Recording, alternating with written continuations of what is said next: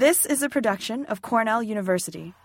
Hello and welcome to the Cornell Turfgrass ShortCUTT podcast, your weekly connection to turfgrass information, brought to you by Cornell University's Turfgrass program in partnership with the New York State Turfgrass Association.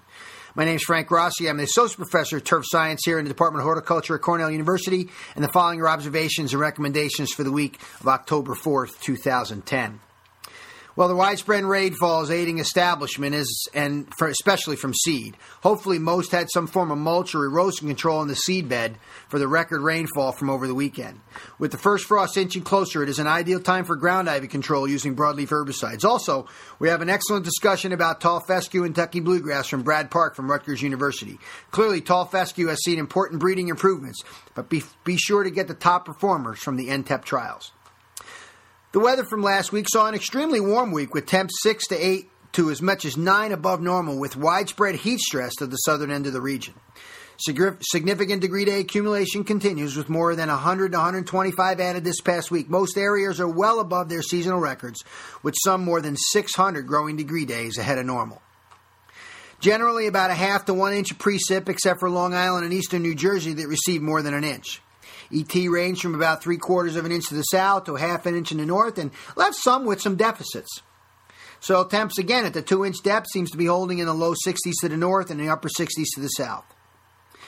And this week's weather disease risk forecast: cooler weather for most has reduced most disease risk, but there's still moderate to high dollar spot risk along the I-95 corridor. And the forecast for this coming week: following some heavy rain the previous week and a dry weekend, the return to the showery, cool weather. Expect more moisture along the coast and drier inland. Temps will be about 4 degrees below normal. Some frost warnings for northern New York in the early week. The long-term outlook is actually calling for cooler and drier than normal. And of course, you can check out all the weather information at our forecast website at www.nrcc.cornell.edu/grass. Cornell Cooperative Extension update for this week begins with Walt Nelson's Finger Lakes report, and the models were verified in western New York, Walt says, with some brown patch and dollar spot in lawns. Until the Thursday rains, the fall growth flush has been minimal. Without lots of rain, fields are firm. And the Westchester report from Jerry Giordano and Rick Harper. Samples have slowed coming into the lab. This week we received skeletons of smooth crabgrass and yellow foxtail, as well as a few insects, specifically third instar grub larvae. Oriental beetle, 90% of our grubs are this species now, and a few Japanese beetles were reported. The sports turf update from Joanne Grudadorio, our sports turf specialist. The wet week disrupts routine field maintenance practices. Last week, fields across the state received 1 to 4 inches of rain. Your fields may be too wet to work right now, so stay off them and avoid mowing saturated soils, which can leave ruts and cause compaction. Keep unnecessary traffic and school activities off the fields until they've dried out. With all the rainfall we have had, managers who applied fertilizer in early September are seeing succulent, juicy turf. Excessive rainfall coupled with nitrogen encourages the vertical elongation we are seeing. If you have to let the turf grow while the fields dry out, you will have to raise the mowing height to avoid scalping and the accumulation of excessive clippings. Then gradually reduce the mowing height with each mowing. This may require mowing several times in a week. Where's all the nitrogen that's necessary for growth and recovery? From their last fertilizer application, some of the nitrogen has fed the turf, some may have moved out of the root zone. With this fall sports season in full swing, your next nitrogen application will be especially important for tiller and rhizome development. In the absence of a soil test, apply 1 pound N with a 50-50 quick-release, slow-release source. The most effective time for applying 2- and 3-way herbicide combinations for controlling broadleaf weeds is now. Studies have shown that treating weeds now is 3 times more effective than any other time for both the degree and control for the large range of broadleaf weeds we have. For example, you can get 90% control or more of ground ivy with any of the combination products when applied now. Consider spot treating weeds and limiting blanket sprays to save money. The Sports Turf Grasses update from Brad Park, the sports turf specialist at Rutgers University. Tall fescue for sports turf. Of the more than 130 turf-type tall fescue varieties in the most recent NTEP trial, there are only about 20 or so that most would consider top shelf. Bullseye, Falcon 5, and Rambler SRP, for example, have all performed well in the trials under simulated traffic for overall quality. Breeding these grasses has really improved in the last several years, so that the best varieties are very difficult to distinguish from the elite Kentucky bluegrasses with their fine texture and dark blue-green color. On the other end of the spectrum are the K31 and older varieties that do not have good turf quality nor any significant brown patch resistance.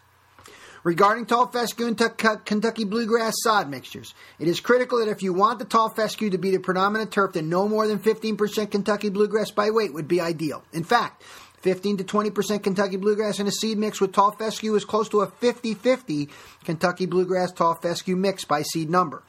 Personal observations indicate that over time mixes more than 15% tall fescue become mostly Kentucky bluegrass, especially if managed to favor Kentucky bluegrass with high N and regular irrigation.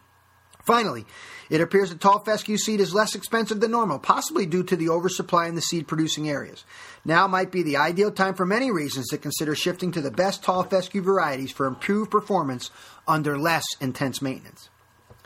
A note about Kentucky bluegrass and seasonal wear. The objective of this study was to determine whether the wear tolerance and recovery of Kentucky bluegrass cultivars were dependent on season. 22 Kentucky bluegrass cultivars representing 9 genetically diverse Kentucky bluegrass types were established in September 2002 in North Brunswick, New Jersey on a loamy soil. The effects of simulated wear were evaluated during spring, summer, and fall in 2004 and 2005. Generally, Kentucky bluegrass was more tolerant of wear during spring than summer or fall, and recovery was more rapid after spring wear.